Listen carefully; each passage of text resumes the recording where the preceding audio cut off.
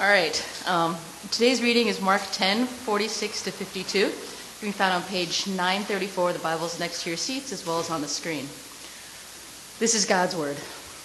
Then they came to Jericho, as Jesus and his disciples, together with a large crowd, were leaving the city. A blind man, Bartimaeus, which means son of Timaeus, was sitting by the roadside begging. When he heard that it was Jesus of Nazareth, he began to shout, "Jesus, Son of David, have mercy on me." Many rebuked him and told him to be quiet, but he shouted all the more, "Son of David, have mercy on me." Jesus stopped and said, "Call him." So they called to the blind man, "Cheer up, on your feet, he's calling you." Throwing his cloak aside, he jumped to his feet and came to Jesus. "What do you want me to do?" Jesus asked him. The blind man said, "Rabbi, I want to see." "Go," said Jesus, "your faith has healed you." Immediately he received his sight and followed Jesus along the road. The word of the Lord.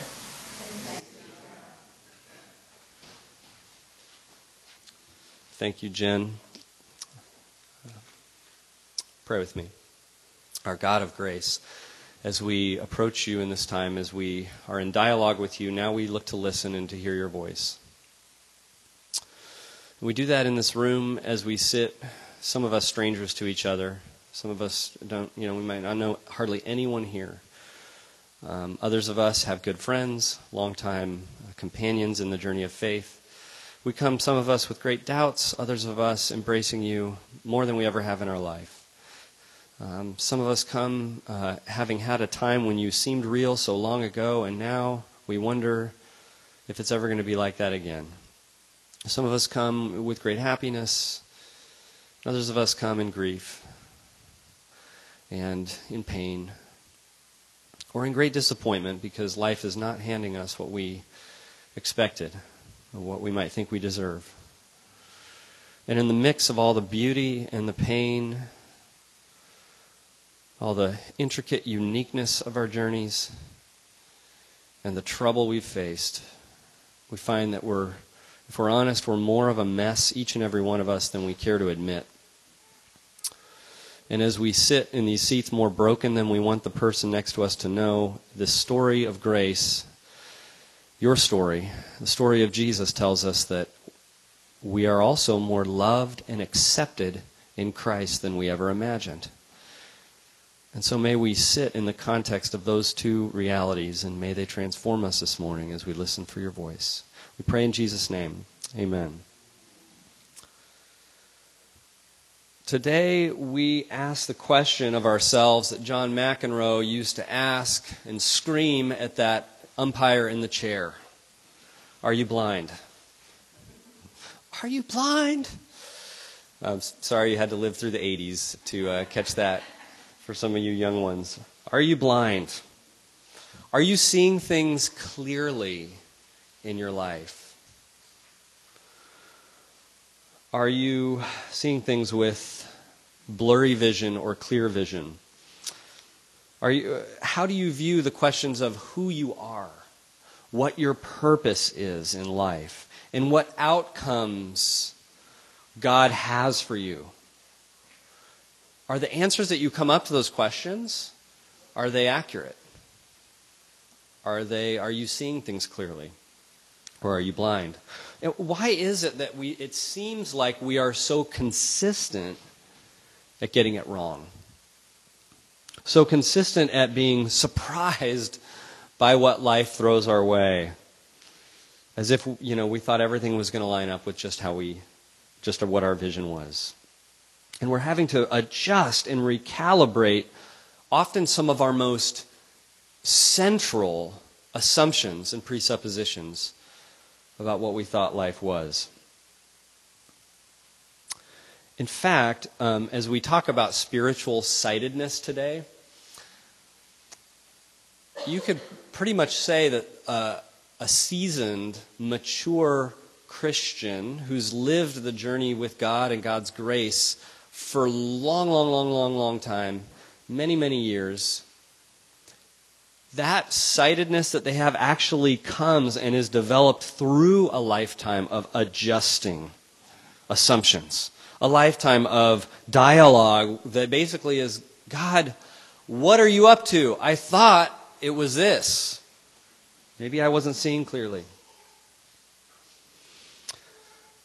The Bible seems to love the image of blindness and the interplay between actual blindness, actual ability to see, and spiritual sight and spiritual vision.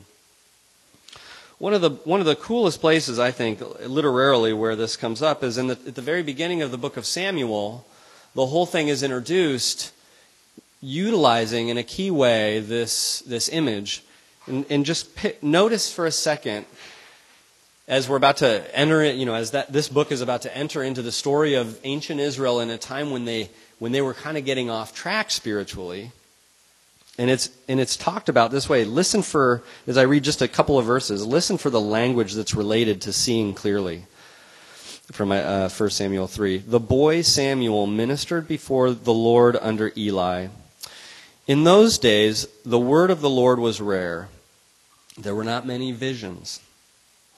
One night, Eli, whose eyes were becoming so weak, now Eli is the priest, the head priest, whose eyes were becoming so weak that he could barely see, was lying down in his usual place. The lamp of God had not yet gone out, and Samuel was lying down in the house of the Lord, where the ark of God was. And then the Lord called Samuel. You notice just a few things that just add color and add kind of context for this whole thing. Not only is Israel getting spiritually off track, their priest, the one who's like heading up their connection to God, is blind. And the light, how was it worded? The lamp of God had not yet gone out. I mean, it's not very promising. It's kind of leaning towards glass half empty there on the light, right? It's not yet gone out, but it's close. The light's going out. People aren't seeing visions. Even the priest is blind. Spiritual blindness. Probably more notable, you might know of the story of Saul, who becomes Paul. And he is struck blind as he has that Damascus Road conversion experience. The blindness is, and then getting his sight back through one of God's people, is simply a way of reinforcing how far off he's seeing things, how blind he is to God's reality, so much so that he's actually going out and arresting and killing God's people. He's not seeing things right, so God strikes him blind, but then gives his sight back, and then he becomes one of God's servants. And in the Bible, in the Old Testament, often bad leadership, ungodly leadership, self-absorbed, a little bit in my pocket kind of leadership. I don't really have the interests of the people in mind, but I'm trying to get myself forward by my leadership position. That kind of leadership is criticized heavily by God, and his prophets come and say, "You are blind guides," which is great. I love that image. The priests and the prophets have become blind guides.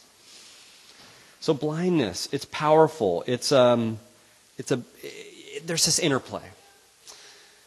And in our story today, we're in the Gospels, and in the Gospels we constantly have these things where an actual real thing is used also in a spiritual way to make a bigger point. So Jesus feeds 5,000 people, and he really does. It's not just a metaphorical feeding or something. He really does come and miraculously feed 5,000 people. But then the teaching afterwards is about spiritual sight, spiritual hunger. And how Jesus is what? He's the bread of life. And in the same way, so as we look at this story, we're talking about sight and Bartimaeus is given his sight back. And the teaching is about not just Jesus really does give his sight back. That's true, but then it's used for a bigger case to talk about spiritual blindness and sightedness. It's very interesting, and this is the last instance that we'll have in this series of sermons where we're in this section that I've referred to often as the adventures of the disciples, because they keep getting it wrong. I know you're tired of me saying that, but that's what this section is. But guess what? It's framed by something, and it's framed by two stories of someone who's blind getting their sight. And it's Jesus' miraculous intervention in Mark chapter 8 and Mark chapter 10. the disciples are blind, and they need the miraculous intervention of Jesus to have their spiritual sight. And basically, the disciples are seeing nothing as you work through these passages. And over again, we've talked about how they you can't even imagine how many ways they just immediately get things wrong. Even right after Jesus has explained it one way, the next thing out of their mouths is to see it completely a different way. And so the lesson in all of this is that Jesus alone enables our spiritual sight. Jesus alone enables spiritual sightedness. I have this great simple summary quote about the Bible's use of blindness and sightedness, and it says this. One person says, in both physical and spiritual instances, blindness is an image of terror, helplessness, and despair unless reversed by God's miraculous intervention. And that's exactly how we need to see our spiritual lack of sight, our spiritual blindness. And so if Jesus is the only way to enable our spiritual sightedness, then that's going to mean three things that we see in this passage. First, maybe obvious, maybe goes without saying, but if Jesus alone enables your sight, then that means you don't enable it. That's the first point. And the second is you can't earn it. And then third is you are given a prayer to pray. So you don't enable it, you can't earn it, and you are given a prayer to pray. First of all, you can't or you don't enable it. The blind man, as he runs up to Jesus, is very unique in his attitude. It's very unusual and rare for us to approach Jesus this way. He approaches Jesus in a way that says, here I am, I can't see. You need to make me able to see. You need to enable it, because I can't. We are akin to the previous story that was just told before this, where we come to God with our plans, with our sight. In fact, the narrator wants us to see the connection between these two, because here's what happened in the story right before this. We laughed a little bit at this story last week when James and John came to Jesus, and they said, "Teacher, we want you to do we want you to do for us whatever we ask." And it's you could just sense the self-absorption there. And Jesus says, these are his words, "What do you want me to do for you?" And then notice when the blind man in the very next story comes up to Jesus, what does Jesus say? "What do you want me to do for you?" We're supposed to see these stories as a comparison. We're supposed to see Jesus says the same thing, but how are these different approaches to Jesus? What are the different possible approaches? Well, one is to say, give me sight. But the more common one that we find ourselves in, the one that has been shown to be the common response, we've just seen story after story of it, is what James and John do. And they come basically and they say, "Jesus, will you please bless my vision?" The next story, the blind man comes and says, "Bless me with your vision." So think about your relationship with God, your relationship with Jesus, or the church, or any sermon you're listening to, or a small group, a pod group that you're attending in the middle of the week. Are you looking to God to approve your ideas? Are you looking to God to find his vision or to reinforce your vision? Whose vision is it? Whose eyesight are you going to depend on? Because we're notorious for coming to God and saying, "God, this is where I'm going.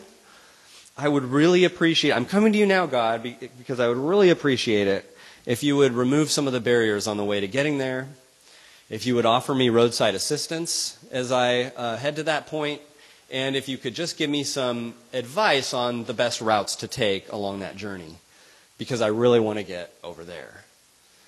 How many of us have prayed prayers like that in our life, if we've prayed?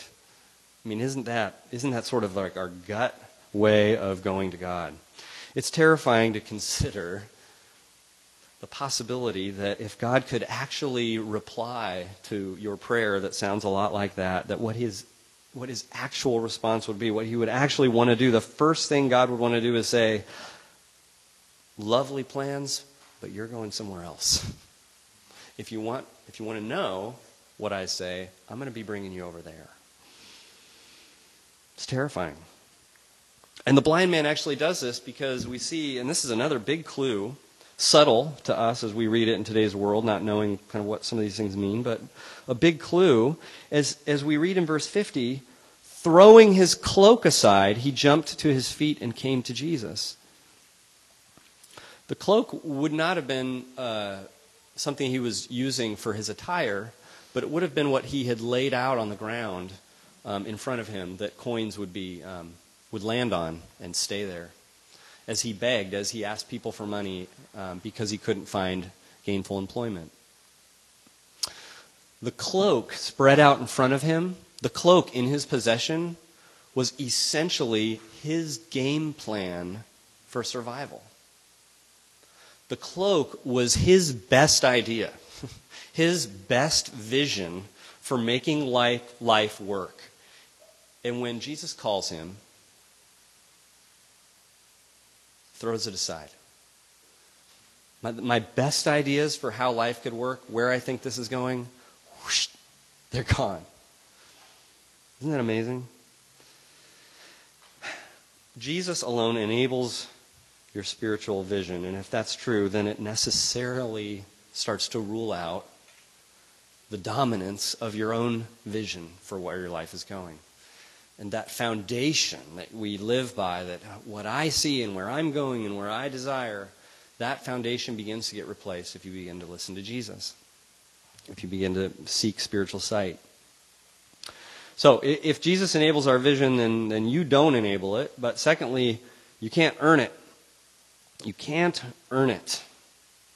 I know that's tough to hear. That's what we love to do. That's the default drive of the human heart, is to earn our way into God's presence. But in verse 52, we read this really intriguing verse where Jesus' reply, when he says, Rabbi, I want to see, Jesus says, go, your faith has healed you. Go, your faith has healed you. And the word choice is interesting because the word for healed is the word save. So go, your faith has saved you, is an absolutely legitimate way, in a way that would have sounded in the original Greek language that this is written. Go, your faith has saved you. And what is Bartimaeus? What is this blind man's faith that has saved him? What do we know about it? What could Jesus be talking about there? And one possibility is that he did, like I just described, he did not hang on to his cloak, but he had faith that moving forward he wouldn't need that. Even before he was given his sight, he threw his cloak aside, so that's faith. But also, I think what really needs to stand out in our vision is that there is no attempt made as he comes to Jesus with the request for sight. There's no attempt made to earn it. It's the most humbling thing in the world to say, God, I come to you and I bring no argument or no evidence that I deserve what I'm asking for, that I deserve to be good with you, that I deserve you to be good with me and to bless my journey. I bring no evidence, I bring no argument that I am deserving. Just a simple request that he says, Rabbi, I want to see. And then it's just sort of hanging out there in thin air, just a simple request with no evidence, no argument, no support of deserving it. And this is probably the most misunderstood part about Christianity, about Jesus, and about the Bible, is that we can't earn God's gift. We can't earn God's saving us or God healing us. It seems like the default drive of our heart is to construct, at any point in our spiritual journey, this is not just for someone trying to figure out Jesus for the first time, but all the way along, we continue to try to construct payback systems, to seek a reward, to try to follow the rules, to try to chase after what, well, God would say to us, what are you chasing after? It's given out free at the starting line. What are you racing after? Bartimaeus, the blind man, has not followed Jesus long and hard enough to deserve a healing. He's healed enough to start following. And that is the Christian gospel that I've said this a lot of times, that it is not that you obey in order to get accepted by God, but you might just be introduced to God. He might just become clear to you, and you have spiritual sightedness enough to know you've been accepted so that you might obey. You don't obey in order to hopefully get assurance of being accepted. You find assurance of your acceptance, which leads you, like the blind man, Jesus says go, but he comes. Go, but he just starts following, because now he's been saved, he's been healed, he's been given his sight back. He doesn't deserve it. And Jesus doesn't, invite you, as you and I both imagine, we imagine God is going to invite you to the treadmill of religiosity. And he doesn't. But he invites you to stop trying to earn his free gift so that he can open up your eyes with his grace.